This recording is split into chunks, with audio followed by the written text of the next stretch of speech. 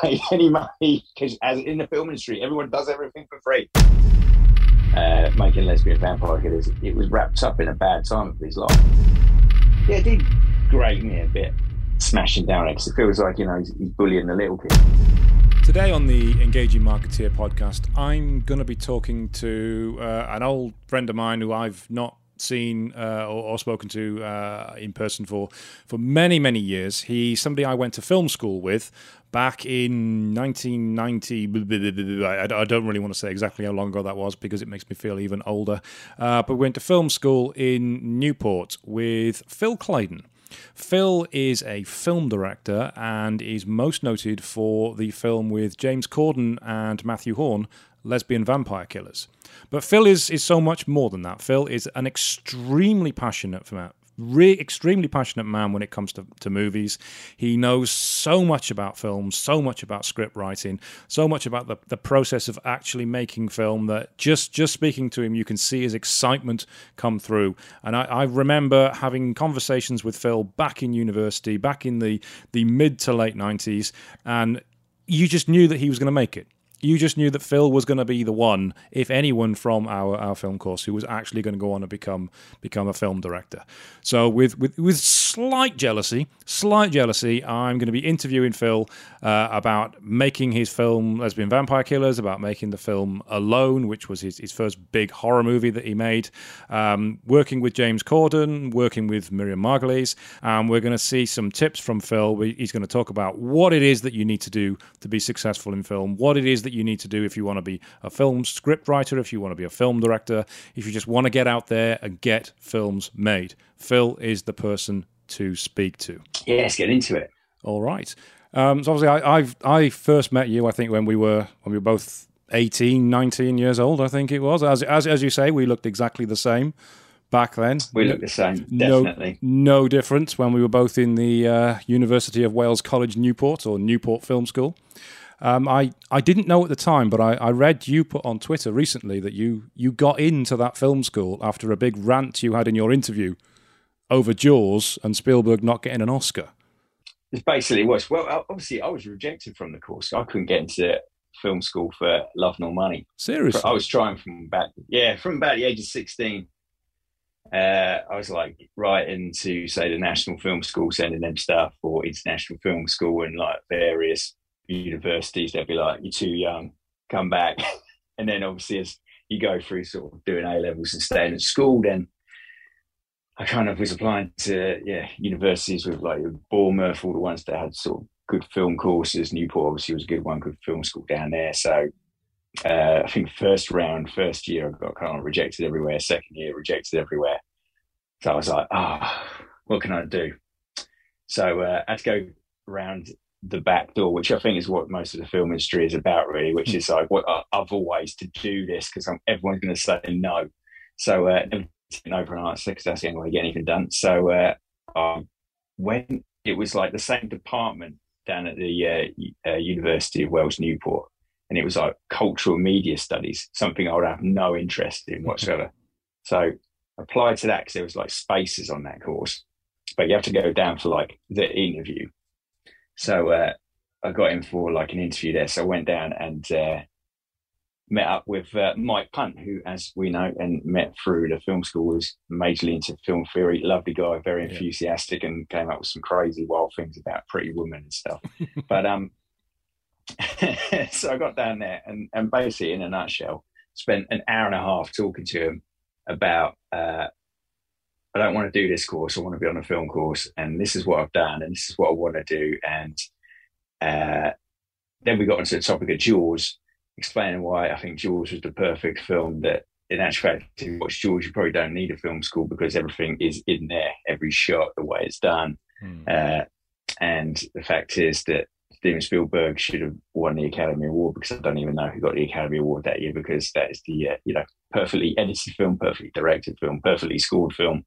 And went on into much detail and a lot of specifics. And anyway, I think I exhausted him, or he had to go and get a tea or something, because he ran off, and then he came flying back and he says, "I feel like a used car salesman, but it's oversubscribed, but I'm going to put you on the film course." And that was that. So first day where we all met each other, I was the I was the reprobate kid who'd come in, Just blagged your way in. come in from coming on a complete other course, and then which is quite weird, isn't it? 'Cause you meet a lot of people who are on the film course who have kind of like, they just do photography, or they wanted to do film and thought, oh, I'll do photography, so I'll do movies. And you find that you think everybody's going to be a massive film enthusiast doing film, and there's obviously yourselves and the others who are there, but a lot of them were like, it sounds a good idea, I think I'll do it.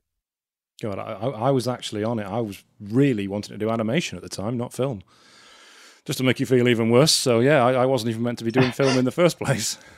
But I remember you were there, and I remember you were big into making spoofs, which I wholeheartedly believed was fine. Unfortunately, it was like the dynamic of the film school at the time. They're very based on genre and anti-genre and anything that was anti-narrative. So they kept throwing, didn't they, sort of anti-narrative and experimental cinema as, and we're quoting spoof movies and horror movies and Spielberg movies. Yeah, they're making us watch a lot of Jean-Luc Godard when what we really wanted was a bit of Leslie Nielsen.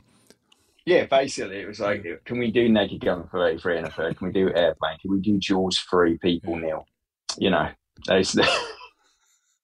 Well, you mentioned the spoofs, fella, and yeah, I did make a lot of spoofs when I was sort of like 16, 17, or maybe as early as 15. So got my mum's VHS-C camcorder and just went out into the woods and started making crap like Batman spoof and RoboCop and Aliens with a cardboard alien suit. Absolutely bloody terrible.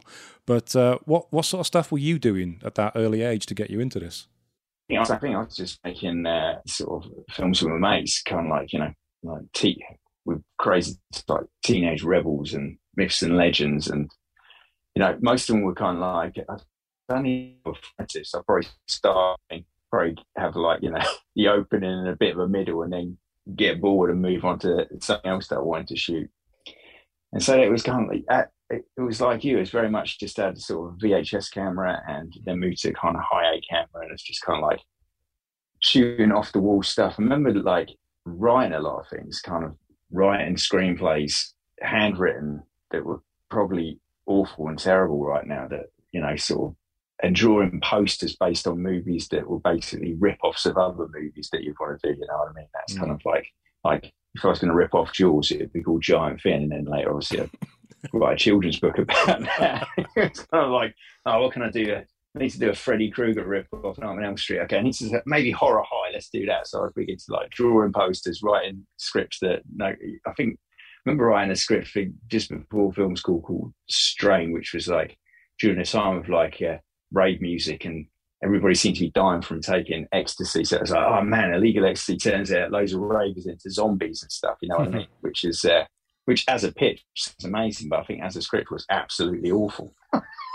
On every level. So you kind of like, you just start experimenting and doing this thing, because you're finding your voice. That's what it's about. It's okay. There's you start off kind of mimicking, and then you start off going, what actually do you want to talk about? What's that? The stuff that I actually started making at film school was kind of experimental, and things like I think the first film I did was Tickled to Death, which was based on a nightmare. My first nightmare, I was like tickled to death. And it was like terrifying. It was like, how do I recreate that? And I think it was just a load of screaming babies and hands and stuff. I remember Alan Niblo, the tutor at the time, was very excited by it. Because it was like, my first film was kind of like a short narrative about an alcoholic redemption story, which starred my dad, which was just a very straightforward kind of like man overcoming alcoholism, which, they weren't interested in. And then something experimental with like loads of screaming babies and hands and weirdness going on. And that was the ticket. So what other memories do you have of film school? 'Cause I remember it as being quite chaotic and not a lot getting done, to be honest with you, by most people, including me. I think we entered. We were probably the right people at the wrong time, weren't we? Because we came in and we shifted from Newport, and then went up to that new campus. And I think we spent that whole second year was a wipeout. I don't really remember doing much because the store wasn't open to rent stuff. I don't think there was any Avid machines in there. It was just, I think students were protesting. They got all the digital edit suites literally like 2 months after we graduated.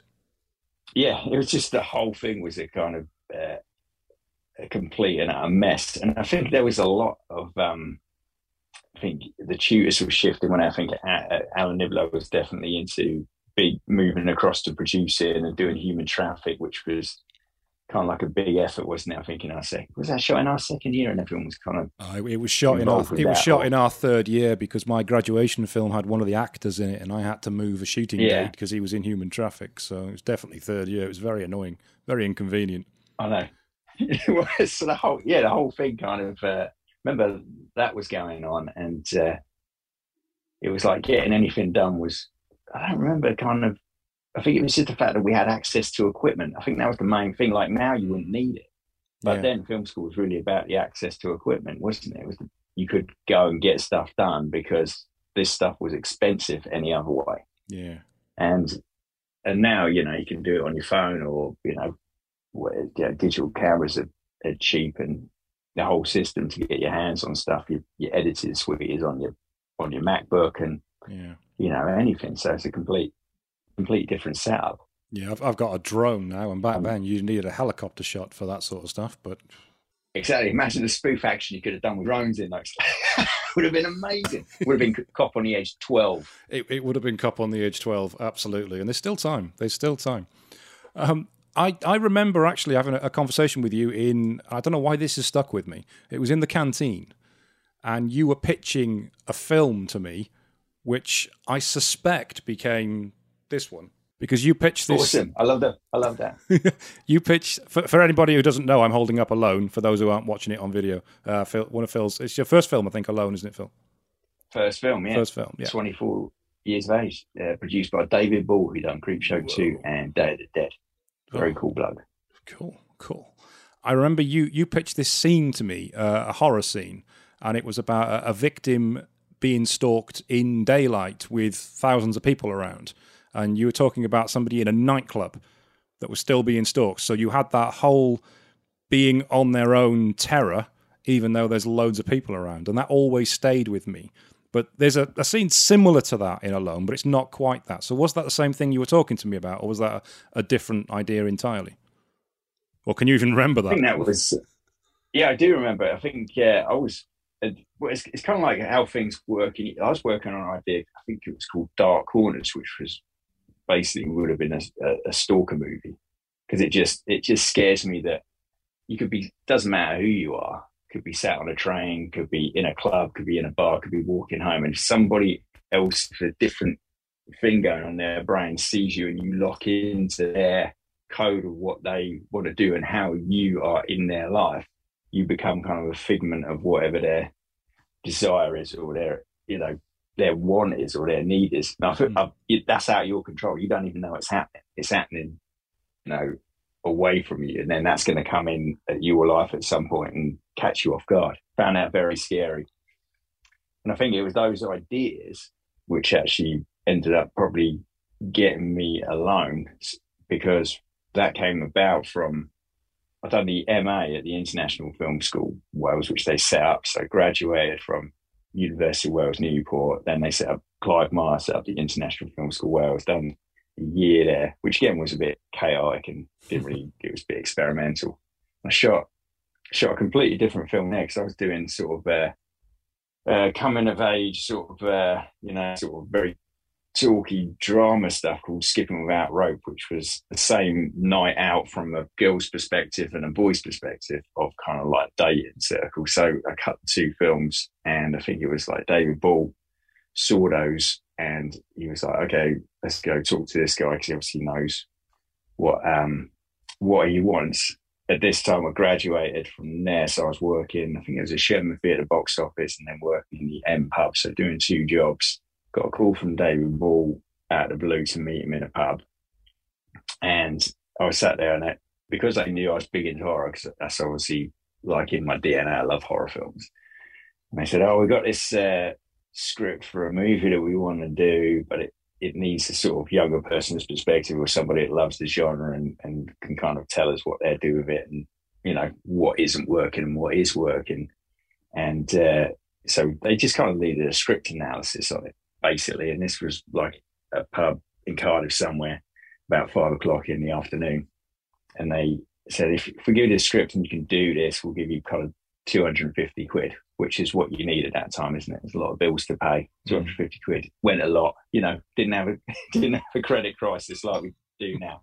So they said, the figures, we need it by this time tomorrow. So that evening, I sort of had to sit down and read the script and then come up with I think it was about a 30-page document on what I do with it, what I change, what it needs to be, like coming up with like rough scene ideas, how to shoot it, kind of whole kind of like Bible. So I took that to them the following day, and David Ball and his partners, they read it, and so you're sitting there with like these guys reading away, wondering if you're getting it 250 quid, and then at the end of it, at a discussion, they liked what had been written. They asked me some questions, and they were like, okay, you can. They would all pass me across the check for £250, and I went to get it, and then he snatched it away. He says, "Oh, you can direct it."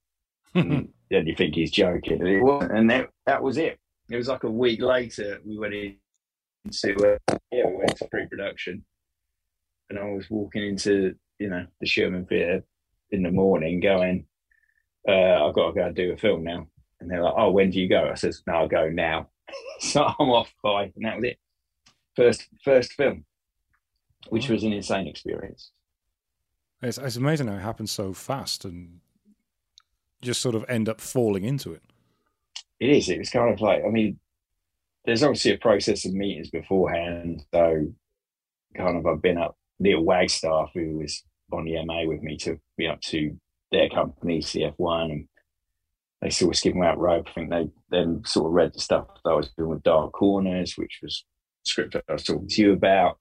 And I think, from that, it kind of all sort of had, as it's a discussion that was happening outside of my control, that suddenly came into my being with a phone call and then a meeting in a pub, eventually making first feature film. So there you go, from film school, where you're just in charge of your own stuff, to an actual, proper production that's got a £1 million budget and John Shrapnel cast in it and Miriam Margolis and real proper actors who are going to be listening to some 24-year-old. But it was great. It was a very kind of in terms of kind of like what you could do with the script, they kind of wanted it a certain way, so you kind of had to balance between creatively what it is they were going for and kind of not kind of going too far away from what their model was. So, but it was quite experimental. They did let me do some stuff, which You've touched on it there, and I did want to ask that because Miriam Margolis, for example, she's an absolute tour de force. I've seen her interviewed a few times, and even Graham Norton can't keep control of her, because she will just go off on one and she doesn't care what she does or what she says or who she offends. How do you actually direct somebody with that much power and that much sort of, well, just that much presence? How do you control her, or do you? I think it's the same thing as anybody or any actor turn up. They just want to know that you're confident, you're in control, and they can trust you, that what you're going to get from them is going to be within, a certain box, so to speak. So their performance is being curated in the right way. And I think that's kind of like your job as a director anyway. It's the fact that we're there just to balance. So we're not too far over the top, but we're transmitting what we need to transmit story-wise. And obviously, you get to sit down with Miriam and you get to sit down with John Shattle beforehand, where you can go through kind of like your lookbooks and your storyboards and how you want to shoot it and what you're trying to achieve. So just from your kind of vision of what you're trying to get, they become on board. So they it doesn't matter what age you are creatively, you're excited by different creative kind of visions going on. So they're excited by it, going, okay, he's got an idea of what it is he wants to do. So then you get on set, which is, I think if you're disciplined and you know what it is you want from them, and also within a certain amount of takes you've got what you want, because you don't want to exhaust it now. So because the thing about, and they're so professional, they come in, they know what they need to do, they know the tone of what performance you want. And tone's a big point, because it's that kind of just balance of getting it right. And then it really is, it's just a two-way respectful. It's like there wasn't too much testing going on. Like a lot of actors, especially in her position, probably test you if they didn't trust you. Right. But we had a lot of trust from the start. And I think that's a combination of myself and also the fact that when it's well produced, they put a crew around you, which is kind of very experienced. The whole thing feels very safe space for them for a performance. And they know that when you say cut and we can move on, they're going, yes, I do agree that we have got this and we can move on. Yeah. And we had to do some crazy stuff. Because I remember David, I wanted to do like some time-lapse stuff, like, because she was a smoker. She isn't a smoker. The casework she was playing was a smoker, so she had these herbal cigarettes. And what you usually use now, obviously, is just a hand up. I wanted a time lapse with a cigarette burning down and keep cutting to this cigarette burning down. And we actually sat Miriam Margolis in the chair with her hand and the camera just on a close-up of Miriam Margolis' hand, not even a fax where the money is, just with a cigarette burning down, which David Ball found hilarious. And he just sat there with a talent like Miriam Margolis, and he sat there for 12 minutes watching the cigarette burn down, time-lapse. It's cool. It's in the film. It's all there. Didn't seem too bothered. Just get to see it. Yeah, I watched it again last night, and you do some uncomfortable close-ups with Miriam. So you're really zooming right in on her face, and just there's lots of really fast jump cuts on her face to make, basically, I believe it's to disorientate the viewer, because it's not an easy film to watch, is it? It's a difficult film to watch. It is a difficult film to watch, because it is. I think the first thing was one of the things that they found interesting. Like Miriam was like, "How close are you having the camera?" Because they're not, they're not. Where I put it was actually closer than they usually have it. So that was like an interesting thing for them in terms of acting, because they have to stay, because the focus becomes, they've got to stay in position more. There's less room for them to move around. Behind that was the fact that the main character, for people watching, it's a POV. Most of the movie's POV, so which point of view from the stalker. So not only are you seeing what they are seeing, you're kind of seeing it through their lens. So this person kind of has OCD and a whole load of different sort of mental illnesses going on, and it was like visually representing kind of like the OCD, which is the repetition of things or stuff that is dirty. And it's like, how I would describe it is, if you look at a spot on your face in the mirror, the whole picture is this, but all you see is that. And that's what we were trying to do with the camera, which is, even though if you put the camera there, you see where that, your focus is on the spot. So you need to go close on that, because that is where the POV of Alex would be looking, sort of on the dirtiness of the smoking and the fingers and the scruffiness of the place, and the disorientation of the fragmentation of the mind, of the information that is taken up, which is what was happening a lot with this sort of the repetition, the jump cuts and moving it around. Didn't really kind of have a linear sort of, okay, we're going to go in and cover this in a wide, and then we're going to go in for sort of over the shoulder and over the shoulder, do some singles. It was kind of like you were covering it from the character you weren't shooting. You were shooting from the point of view of the main character, which obviously you got no reverses. You're always in on doing that. You're not coming round, but say behind the caseworker and then shooting Alex who is talking. It's like Alex is always inside what they are seeing. So for that, it made it a difficult sort of, it doesn't follow the pattern of what you expect to see when you're making a film. So on that note, it was quite experimental. I remember speaking to the producers, because they thought that this sort of stuff hadn't done before. So I was making them aware of this Smack My Bitch Up Prodigy video, which was big at the time, which was the whole thing was kind of like all POV. And it's like, and that's basically what we're doing. Yes, of course. I was trying to think, because without spoiling the film for anybody who hasn't seen it, now you've mentioned that, it's suddenly twigged. The Smack My Bitch Up video has the same effectively, I was like, twist at the end, doesn't it? Yeah. But I won't spoil it for anybody who hasn't seen it.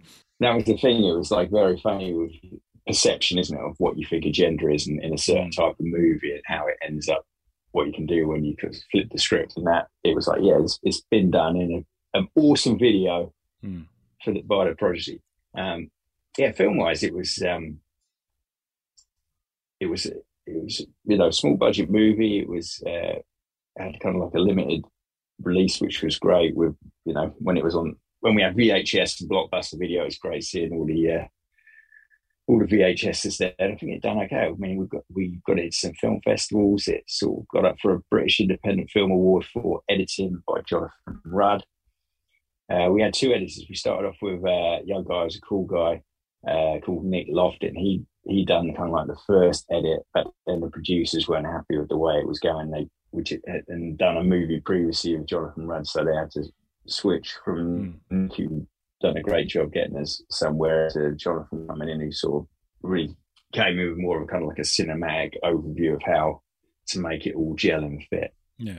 And so that was and also they had Rick Wakeman on to do the music, because he was a big friend with David Ball, and Rick Wakeman was going to do the score, which is very exciting.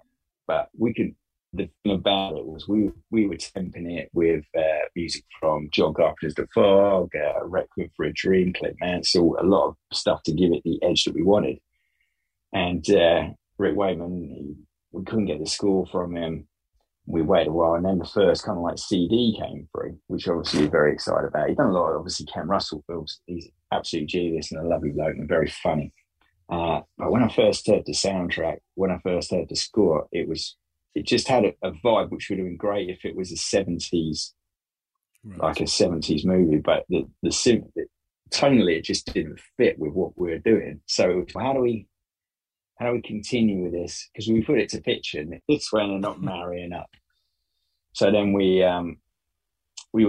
I went, well, let's just go away, get a keyboard and some like samples, and I think we can come up with what we want. So we actually went away, the editor Jonathan Rudd, who had a friend called Jim Bettridge, who had a studio. We went in there, and I used to play some like tunes on my Casio keyboard from like when I was a kid, and I'd play them, record them on the phone, and we're going to the studio.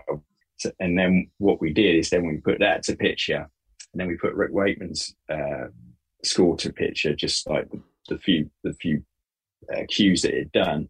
And then the producers kind of had to make a decision on which way they were going, because obviously they had to make an uncomfortable phone call to Rick if we didn't want to continue, and then we'd have the extra work of scoring the whole picture. So we ended up having to go and score that picture. Oh, right. But that was just to get the sound right. Because the thing about it was like the whole idea of Alone was, one of the pictures was Hear the Fear, because you're inside the headspace. So not only you see it, it's kind of like the important thing of like being able to hear your movie of what it is you want in terms of the sound, in terms of the music. I didn't want any kind of sort of tinny sound effects. I wanted sort of very organic, eerie drones and stuff going on. So it's a very intense movie in terms of like the tone of it is very dour, I'd say. Kind of doesn't. Yeah, it's it's very different to the second film that you went on to make.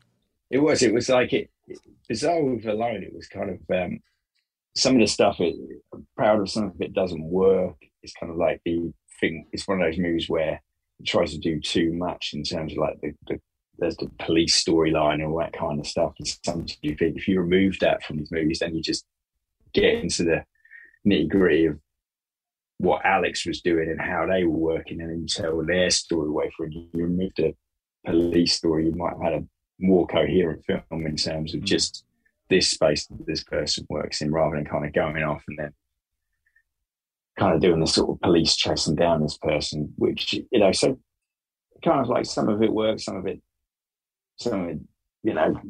doesn't really work. But at 24, you're making your first film, which isn't initially from kind of like your script or whatever, so you're almost a gun for hire. And then so then you think, okay, film one down. I mean, this is like, he made a feature film. That's a big deal. It's hard to get a feature film done.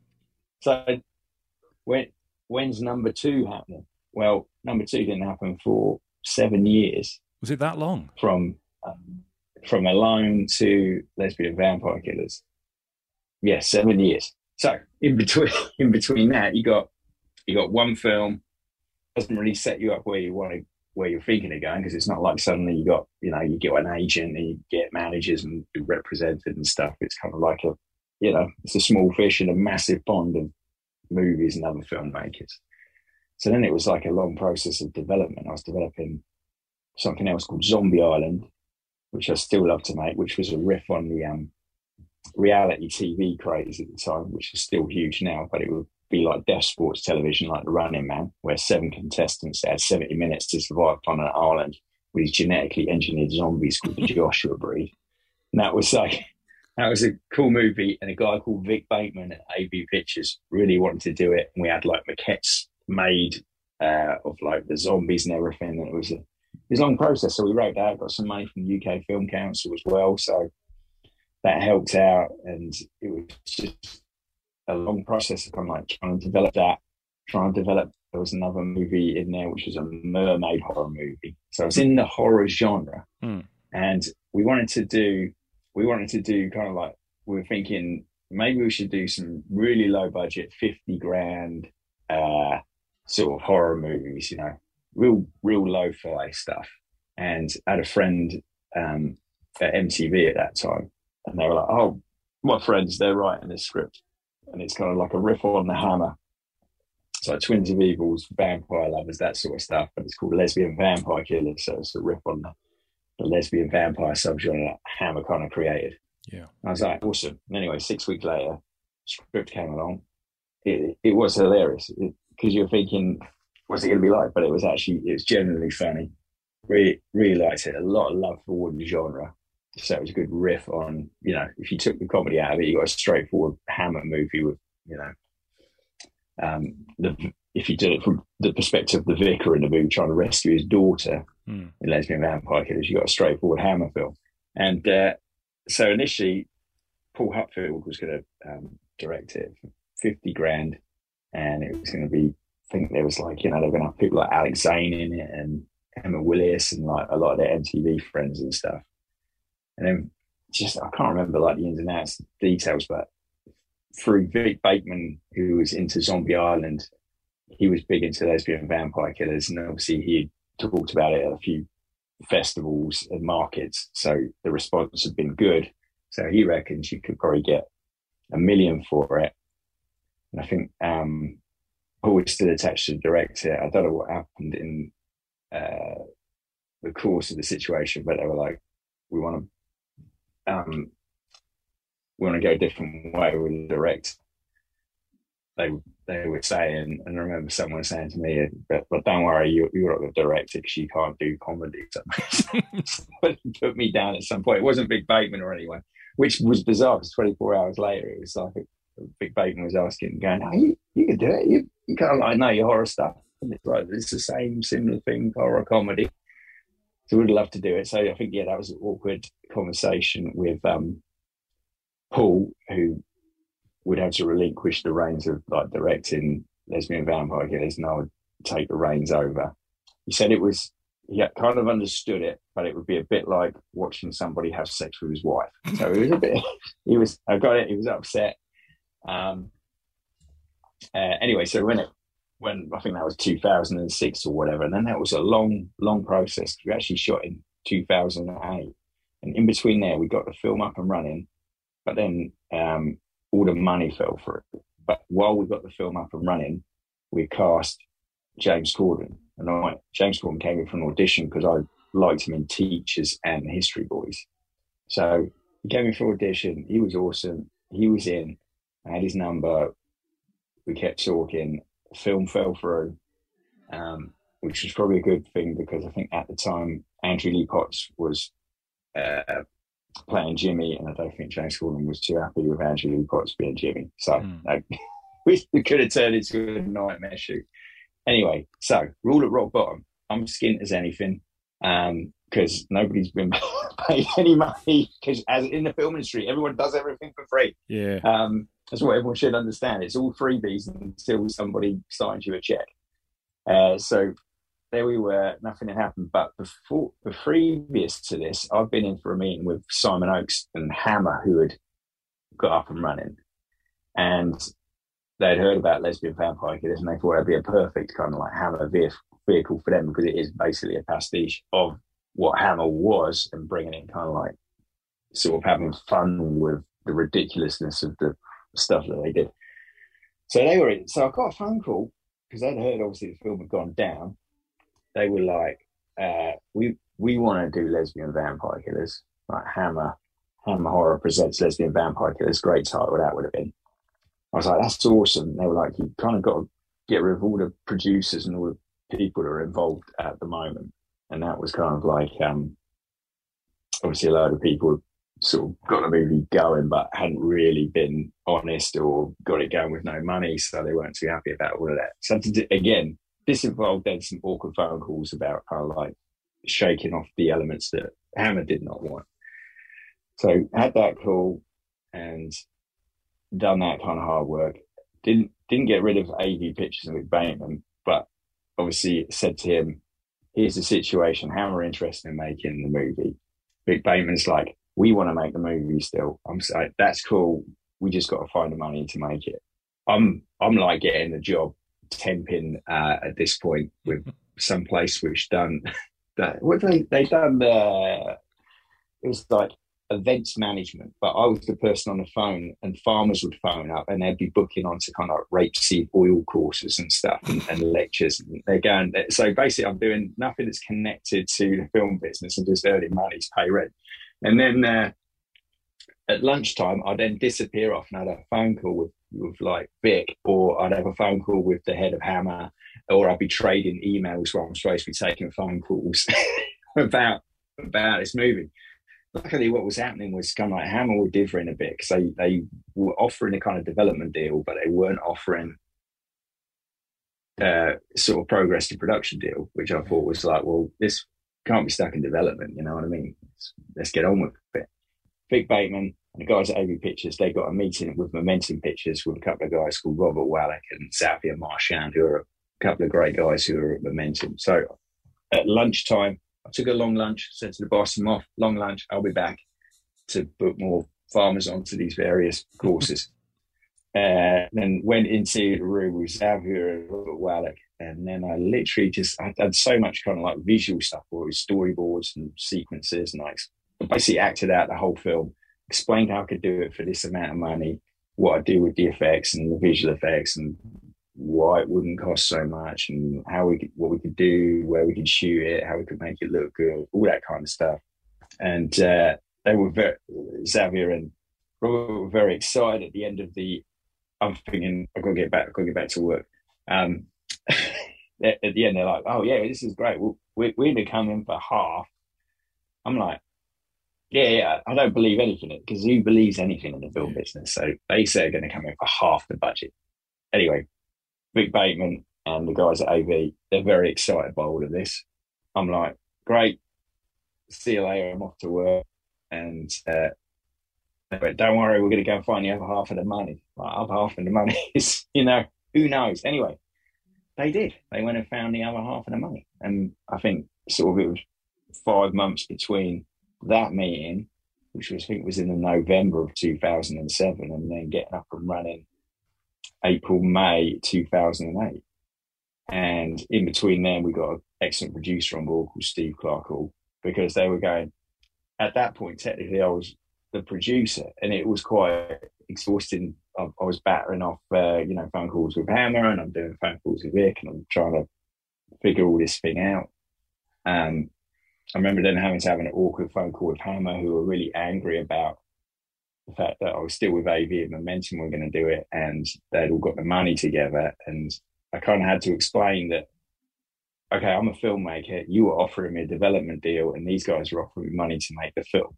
To which point Simon Oakes relinquished having a go and actually said, you're right, we should have been more aggressive, and we should have come in and kind of not left you hanging, which is why. So, again, it was, I think I got a phone call.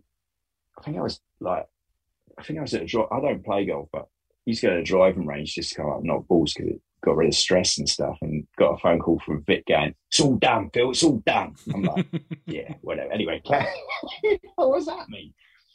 And then Steve Clarkall phoned me up on the way back, and he says, I kind of think we're greenlit. I went, what do you mean? He goes, I've got a phone call from Zav saying, Zav here at Momentum saying, it's all good, we're done, we can do this. I says, well, I got a phone call from Vic Bateman saying, it's all good, Phil, we could do this. He's going, well, I think that's as good as a green light we're going to get. I was going, so what do we do? He goes, well, I think you better give up what you're doing right now and come and do your proper job. So again, it was a bit like Alone. It was like the following morning I went into the job I was doing. I was like, I've got to go and make a movie. They're like, okay, that's cool. When you go? Now. No. So bye. I'm out the door. I went from like sort of the office where I was booking the farmers on to, I think we started in Guy Ritchie's office because Steve Clark Hall just finished Rock and Roller, so he set the offices set up at Guy Ritchie's place. So we went there and started on prep for Lesbian Vampire Killers. Another story within all of that. Well, when the film fell apart. It fell apart. Yeah, the film fell when it first fell apart. Not now. So we backtrack it. So when it first fell apart, the James Corden, Andrew Lee Potts version that fell apart. James Corden phones me up and he's going, look, if this does get going again, I think I know who can play Jimmy because he's done this film, and you take a look at it and tell me what you think. This is so. He goes, my mate's coming to HTV Studios, that's where we were in Wales, and she's going to bring you some like DVDs to have a look at. So I go downstairs. Ruth Jones, who obviously co-wrote Gavin and Stacey, she brings me in. Lovely. She brings me in DVDs, Gavin and Stacey. I go home and watch Gavin and Stacey, which was hilarious. Matt Horn was great. Phone up James and like, so would he do it? Right. Yeah, I reckon he'll do it. So I think he phoned Matt. Matt was up for it. And that was that. So it was quite funny because at that stage I was then talking to those two and talking to their agents while I was doing the Hammer thing. So I had all these kind of like different conversations with all these people where you don't really know what you're doing. I think that's the main thing about the film industry. Don't worry, nobody does. Nobody knows what they're doing. So you just got to kind of say, I've got something, it's of value, and it's going to be awesome. I think you kind of go along with that. So that's how eventually we had those two still attached. Funnily enough, in the pitch, because they don't have any value internationally to sell anything, it was the title and the idea of it, which was the selling point, not so much James Corden and Matt Horn. Having them on, they knew that they could deliver the laughs, which was a great thing to have. But it was not their name specifically that kind of got it over the line. It was actually the title and what it could do in the marketplace, which got it over the line. And then subsequently, they obviously won loads of BAFTAs, got well overexposed, and then we released the film. That's the way to time it. So what was it like actually directing James Corden? Because again, he's a very larger than life sort of character, or was he slightly different back then? I think he was. James Corden went from kind of James Corden I could speak to on the phone to James Corden speak to my agent. In actual fact, it was pretty, for me, directing him, he just needed to know if it was funny or not. So basically that was the remit, we do a take. Is it funny? Yes, it's getting there. We'll give it another couple of goes, and then we kind of we will work out kind of a shorthand where we know that you can try stuff out to make it work or make it as funny as it can be. It's a good process. I think he, rolled some of the crew up now and then, just with obviously stuff that I don't. When you're directing, you don't see kind of how a personality, because an actor's different to you than he is to kind of like everybody else or other cast members. I think he was would get frustrated with kind of like Paul McGann and some of the other cast members, but he does listen a lot. There was kind of like we had some difficulties with scenes with him and Paul McGann, and I'll sit down. I would say to him, look, you need to help me out here because I need you on the side because we're trying to get through this. We're trying to get this that kind of spiel. And he would go off, and then he would come back while we're doing an EPK, and he's going, "Oh, Phil, I just got told by Phil. It's like being told off by my dad." So, but then he comes on board, and he bizarrely, when you just say it, matter of fact, that this is how it is, and this is what I need. Very good. And Matt Horn, very professional. The whole cast were. It was the best fun you could have on a film under such stressful circumstances of trying to make a film. But everybody seemed like they were having fun, from sound department, makeup department, camera department. You know, we shot it with £3 million, 32 days. We shot it down on the 3 mil stage. We built that, the woods and everything down there. So it was like Christmas every day, trust me, because it's going in and it's dark and then you smoke it up and then you're walking with the lights and stuff. I mean, I'll get down there, you know, early as anything, before anybody, and just be, you know, walking around that place, mapping out shots and just being in there in the space, because it was amazing. It was like, you know, it was like Disney World being on a film set. And because you have those things where it's just like, you know, the vampires would come in for makeup like 5 hours before there's any call time for anyone else. And I'll be down there going, check it out, what are you doing? And it'd be like putting sort of makeup on the teeth and stuff. It was great. It really was. Oh, it sounds like you really miss it, like you want to be back there doing it now. Yeah, it's the most fun I had making a film. Out of the 3 films I made, it was definitely the one where it's just like the most seamless. And I think I don't think we even thought we were making a film. Momentum would come down, they'd look at the dailies and they'd look at what was being cut. And I think they went from kind of thinking it was just sort of a DVD release for them to them being theatrical. Because I just thought it'd be, you know, just be a DVD release or whatever, and that'd be just be a small little film, and it became like a big deal, and people still mention the name now, whether it's in a good way or whether it's in a kind of like in a bad way. Well, speaking of bad way, do you watch League of Their Own? I do not. You do not. I was going to say. I mean, James Corden. I know of it. You are aware of it, yeah. On League of Their Own, James Corden does get lesbian vampire killers mentioned to him a few times, and when it's mentioned to him, for some reason, he says, "Oh, it didn't happen. That never happened. I don't know what you're talking about, mate." What does that feel like? Because that would I've got too much of a thin skin. I couldn't take that. No, I think I was okay. I think knowing James is a bit like a leaf in a breeze sometimes. So he'll go with whatever's the most popular opinion. And obviously, making Lesbian Vampire Killers, it was wrapped up in a bad time of his life. You know, when you think about it, you got critically annihilated for doing the Brits. Horn and Corden got smashed out of the thing. And literally, I think the greatest film you could have come up with when you've got an entire British media trying to take you down is Lesbian Vampire Killers. I don't care what anyone says. It's like that film was already being prepared to be sliced down. Key about making a movie separate from any critical appraisal, whatever it does, is like the film you've made. How do you feel about it? Have you set out to do what you wanted to do?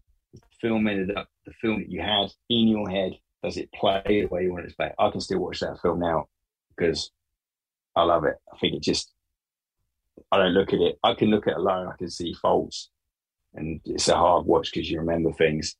I can watch Lesbian Vampire Killers, and I'm always watching it like a punter. When I watch it, it's like an out-of-body experience. I'm like going, that's a film I want to watch on a Friday night. I think the great thing about it, outside of like it did grate me a bit to start with him kind of like smashing down it, because it feels like, you know, he's bullying the little kid. He's bullying the fact that, you know, the thing about what everybody does in the business is like you get something done, you move on. You know what I mean? There's not a lot of actors out there that kind of like smash down on kind of like work they've done, because everyone knows how hard it is to get a film made and how hard people work on films. So you're not just smashing a film, you're smashing the people that worked really hard to get a film made for kind of like a cheap laugh, or to try and distance yourself from something that you feel like isn't the critical high that you wanted. But that's why I think I just keep mentioning it all the time, anytime, and always.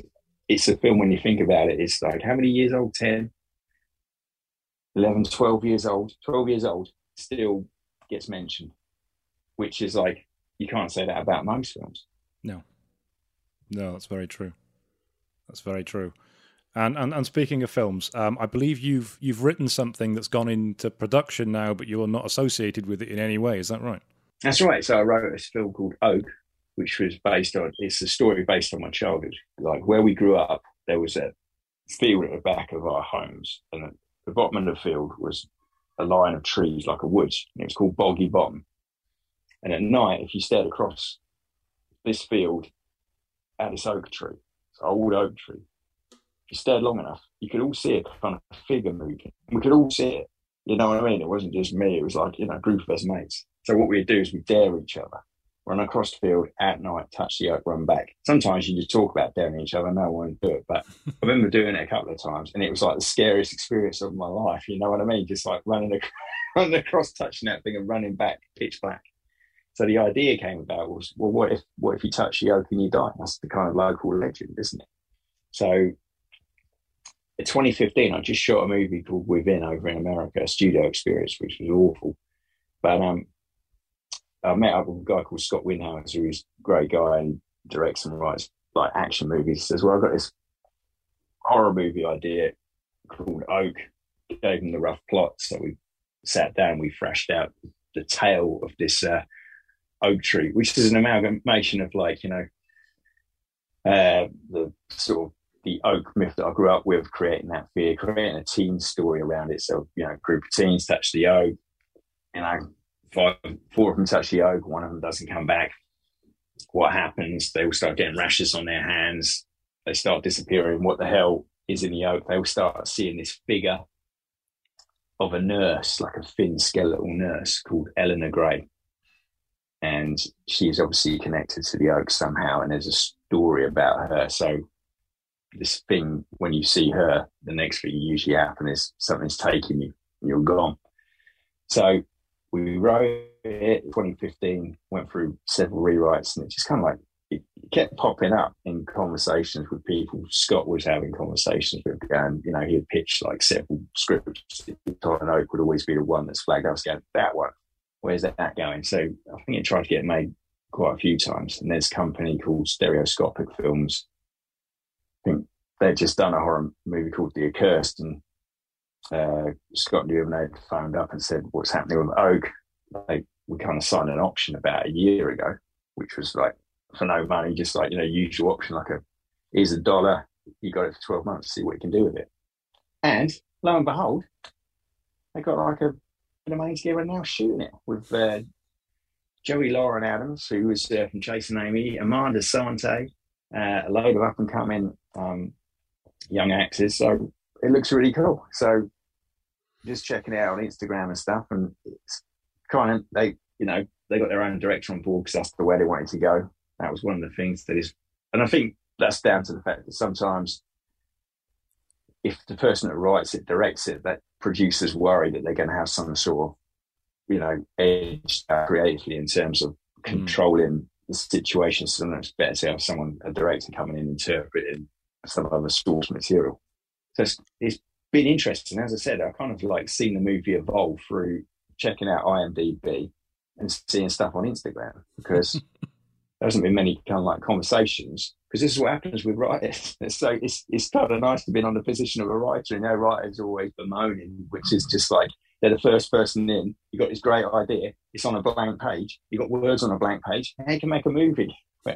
And then it's like, we're making a movie, and it's like the writer is the forgotten person. The reason the movie exists is this insane idea here translates and spews out into a blank page there and then goes into production. So the first people to come up with the thing, from my experience right now, is also the last people to get paid. So we're still waiting to get paid. I've checked in. It's not like they're saying you're not getting paid, but it's just like, is the wire in the wire? Is the check in the mail? What's going on? Because I'm sure that if the crew wasn't being paid, they wouldn't be turning over, right? But it's looking good. I'm excited to see what comes out of it. I know Scott's done some rewrites on it because him and his manager worked together. They wanted to like add some other elements in. I think there's like, I see on IMDb sort of like there's detective characters and kind of like other adult elements. We had less adults in the version we did because I kind of like went along with the idea of adults really can't help you out in a situation where death's coming for you as a kid. I mean, as a teenager, you've got to sort it out yourself. So the parents were kind of elbowed and sort of school situation was sort of elbowed aside, but I think they brought in sort of a high school element and a detective element, which is cool because it kind of works with Final Destination, kind of had those elements on. So it's kind of like what they're used to seeing within a horror movie. But I think a lot of the visuals that I'm seeing are still there, which is like, it looks creepy. I mean, it's creepy as hell. It's a story about blooming old oak tree, which is actually it's a combination of the Eleanor Gray character came from another childhood story, because when I grew up in Bury St Edmunds, there was a major haunting by someone called the Grey Lady. Now, the Grey Lady was apparently a combination of stories. One was a nun who was now an illicit affair with a monk and then got obviously done for witchcraft and killed. So she haunts the place. And another story was a nurse that came back from the Crimean War with a soldier. The dad wasn't happy, shot them both. And so she came back haunted. And the imagery of a nurse kind of felt fitting. So that was the imagery that we took into Eleanor Gray. So the Grey Lady turned into Eleanor Gray in Oak. So Oak, an amalgamation just shows that stuff from your childhood can filter through into a straightforward teen horror. But hopefully it'll be kind of a combination of The Ring, It Follows, and The Nightmare on Elm Street. So, high hopes. Yeah. And the situation for you is reversed, because on this time you're not taking over a film that somebody else wrote and they're having to watch you sleep with their wife. It's the other way around. Yes, basically, I'm in Paul's position of watching somebody else, metaphorically, have sex with my wife. Yeah, but metaphorically. Yeah. Your book, I've seen you talking about that quite a lot. The Big Fin book. What was the Giant Fin? Giant Fin. What was all right, yeah. What was the thinking behind that? Other than the fact you loved Jaws, obviously. Yeah, massive fan of Jaws. Obviously, it came about. As I said, Giant Fin was actually the title of my Jaws rip-off movie that I was doing when I was a kid, and I make cardboard sharks out of cardboard boxes, and I do my own kind of Giant Fin 2, Giant Fin 3D, the whole thing. So the title stuck with me just in my head. And then there's my mother-in-law who was always like, you should be writing children's books, because I was coming up with ideas for children's book, but it's a lot of effort to write it and then illustrate it. And my brain was more in kind of like movies and screenplays. And my eldest son, Brody, named after obviously Brody from Jaws, so a lot of connection there. He has autism and ADHD.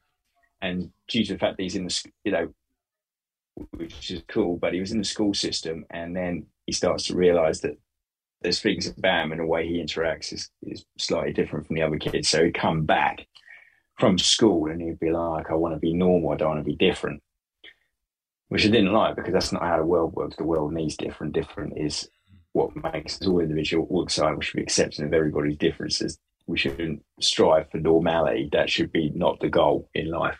And so the story came about because it was like, well, yeah, Giant Fin, the shark with a massive fin that wants to fit in. And that's the story of this tale of like, Giant Fin's got a huge fin and swims around, meets all these different sharks, and realizes that sharks are thousands of different species of all shapes and sizes, all very different, all do different things. And realizes there isn't another shark like him. He's individual, he's different, and that should be cool, because all of these other sharks are happy to be a whale shark or a tiger shark or a hammerhead. And so that was that, yeah. So again, wrote that sort of 2015, 2016 as a rhyming tale, and then kind of started to illustrate it sort of 2 years ago, and then, released it last November. And that's doing really well. Hooked up with a local charity here called Youth Options, which do fantastic work for children and have fantastic schemes set up for children where they're let down by the school system, and they're that kind of place in between where people can go when they don't know where else to go and help their kids out. And Youth Options do a great job. So like 10% of all sales from Giant Fin goes to them. So it's been a great story. Starting to work on the next one, Giant Fin 2. So Giant Fin now, it'll be Giant Fin and the Sea That Time Forgot. So Giant Fin is now going to go back in time to see the Mosasaurus and the Loch Ness Monster and me, all those sort of prehistoric creatures. But yeah, that was, and that's the whole thing about self-marketing, because you're self-published. So you've got no one behind you, it's just you, yourself, and your computer, and, doing animations and doing your own artwork and your own posters and getting it out there and trying to break through on an Amazon algorithm, because obviously the self-publishing starts with this level of friends and family, and then you've got the outer layer, which is kind of like the friends and acquaintances of them. Then you've got to start to break through into like where nobody knows about it, but they will start to know about it somehow. Mm-hmm. So that's kind of like where it's at now. And then obviously the beyond, where it starts to kind of filter into people's, you know, if you like this, you should see this book. So hopefully if I do a series of them, eventually the first giant fin will, you know, become more well known as more of them kind of we go down the line. And I trust if you do a Giant Fin 3, it'll be Giant Fin 3D. 3D, yeah, we're going to have to figure that one out, because it would have to come with the special glasses, but that definitely is what we want to do. Or it'd be a pop-up book, but I don't know how to self-publish a pop-up book, because I don't think Amazon have the kind of like the print-on-demand ability for a pop-up. But I could definitely print-on-demand the 3D version. It's definitely worth looking into. You've obviously been in the right place at the right time for your, you know, for Alone, and again you were in the right place at the right time for Lesbian Vampire Killers. What advice could you give to somebody, you know, like us, being, you know, 18-year-olds trying to get this stuff done? What advice would you give to somebody now, bearing in mind obviously the film industry is quite different now, when the access to equipment is, well, it's easy. Kids today, it's too easy. Yeah, it is. The advice, it's you have to make yourself be in the right place at the right time. People always talk about luck. It's only luck because you're in a situation to make it seem like it's lucky, but it's all about the hard work of exposing yourself and your work and making connections. So it doesn't matter how small the connection is. You know, it's for me, and I lecture up at the University of Hertfordshire on a film course there, and what it's about is getting this out there. So it's like making content, getting it on YouTube, getting your website, being present on Insta, being present on TikTok, being present on all the socials, and don't be ashamed about making sure that your work is going to reach. Because what you want is people, if you send a query letter to somebody, which should always be short and to the point, it's like I made this fit, enter into competitions, win a little award, anything that you can do, a little accolade, send into someone. You'll send out X amount of query letters, query emails. Everyone can get hold of like email addresses now. It's like go on IMDb Pro and find it. It's like, okay, these people are making the stuff I want to make. You can go to them, email them. You might get one person and they'll go, you know, it's lunch, I'm eating a sandwich, I'll check out the links to this person's work. Boom. You know what I mean? Now to watch 30 seconds. If they love it, you might get a meeting. And from that meeting, you might not get an initial, whoa, here, go make a movie. It might be a year down the line, but it's like, oh, you should go and meet this person, or you should talk to this person. They want to get you in the room to see if there's somebody you can work with. If it's somebody that they think they can work with, they'll keep you in mind. And then that right place at the right time will be the fact that you're in the right place at the right time, but you did it kind of a year ago or 2 years ago. And that time, that kind of time is now. An interesting point of fact is, it comes from many things. Just you on Twitter, like 2 years ago, said, oh, you should chat to Jonathan Sofcott, producer. Yeah. And from that connection, because like, we both had similar tastes and stuff, only yesterday did we actually meet in person, because we were discussing something about ninja movies. You met him, right? Yeah. Oh, cool. Yeah, we met him. We had like a 2-hour great meeting, great guy, talks about everything from Jaws 3D to Shokazuki and all the situation. And the meeting happened on the day Bruce Willis retired from movies, which was a shame, which is, you know, considering we're talking about action movies and what we grew up with. Yeah. So, again, that just proves that from you and a connection of putting stuff out there on Twitter, you were like, you should speak to this guy. I connected, we had emails, he's read my stuff, and then, like, you know, constantly on Twitter, just now and then. And 2 years later, we're meeting because we could actually work on something. This is the thing. Wasn't the thing then because we didn't have the stuff and we were doing other things, but this might be the thing. So you might not have the thing right when you meet the people, but they're in your network then. So it's about building up from nobody knowing you to exposing yourself to the industry and getting just kind of like the smallest intro to create a little network. And you only need the smallest network. You don't need a huge one. Just need a few people that go, I liked that person when I met them. I like the stuff that they've done. And then that opportunity will reveal itself. But definitely right now, I'd have it all be out there. So people could know what you're up to and what you're doing. Mm. So you're saying get yourself out there, get yourself in front of as many people as possible, and don't worry if it takes a long time, because these relationships can take a year, 2 years, several years. Because as you say, it was a few years between you doing Alone and Lesbian Vampire Killers, which itself took a long time to actually get off the ground. Exactly, and it all goes from.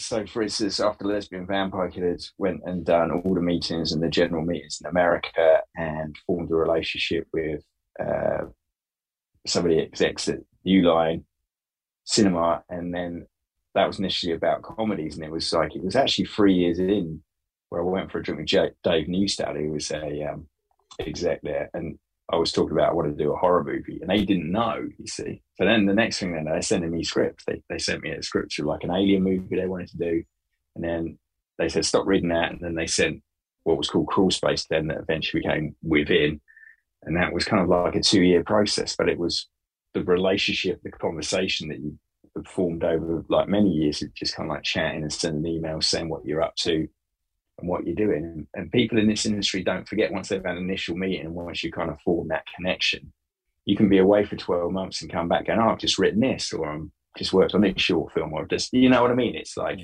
It doesn't go, it's not like you have the general and it disappears. It's like if you form a relationship, it's just tapping into it now and then. Keep active, write screenplays, enter into competitions, try and get stuff like some accolades and some, reading outside of what the industry is to say, oh, I kind of won this competition, or come runner up here, or done this. And it just gives you a little kind of in where people go, oh, okay, I'll check that out. Okay. And as a final question, what are you working on now, or what have you got coming up that you're hoping to do? Written a script, which was a Screencraft horror finalist called Toxic, which is 28 days later for the Me Too generation. So it's basically unpacking toxic masculinity through the thing of a zombie movie. And that was actually it was co-written with my wife, which was awesome. And again, that's another script which I don't want to direct, because it should have a female director on. It's a female story, and it needs to be from their point of view. So basically, hopefully with that now going out to female directors and producers to try and kind of find somebody that connect with that material. So just in the process of querying letters and that, working on the Ninja movie, which I just talked about, because I love the Ninja movies like American Ninja and all the Shokazuki movies from the 80s, and just want to do kind of like reinvention of like the 80s ninja subgenre action movie. And again, then moving on to, there's a script I'm working on, which is kind of like a follow-on from Toxic, which is again dealing with toxic masculinity, called Dead X, where kind of like it's a riff on a slasher movie. But the thing about this is it's a dead ex who is the slasher that's killing off anybody that she tries to get close to. So it's basically kind of like this relationship she's had where the person's dead and she can't get rid of the dead ex. So that is kind of, it's going to be a bit funny. Toxic's a bit heavier, more serious, but Dead X is more kind of like a light-hearted thing. And then the one movie that I want to direct and make is a film which I've been pushing for the last 5 years, and I want to do this film. It's called Lust. It's an STD with benefits movie where this kid, teenager, useless with women, he has a one-night stand with the most beautiful woman he's ever known. Following day, all the women are into him. Awesome, he thinks. But then he finds out that the girl he had sex with may not be from this planet, and if he has sex, it's going to cause the end of the world and an alien invasion. So the whole movie is kind of like, it's a riff. It's like this generation's Weird Science, basically. Right. And been doing that.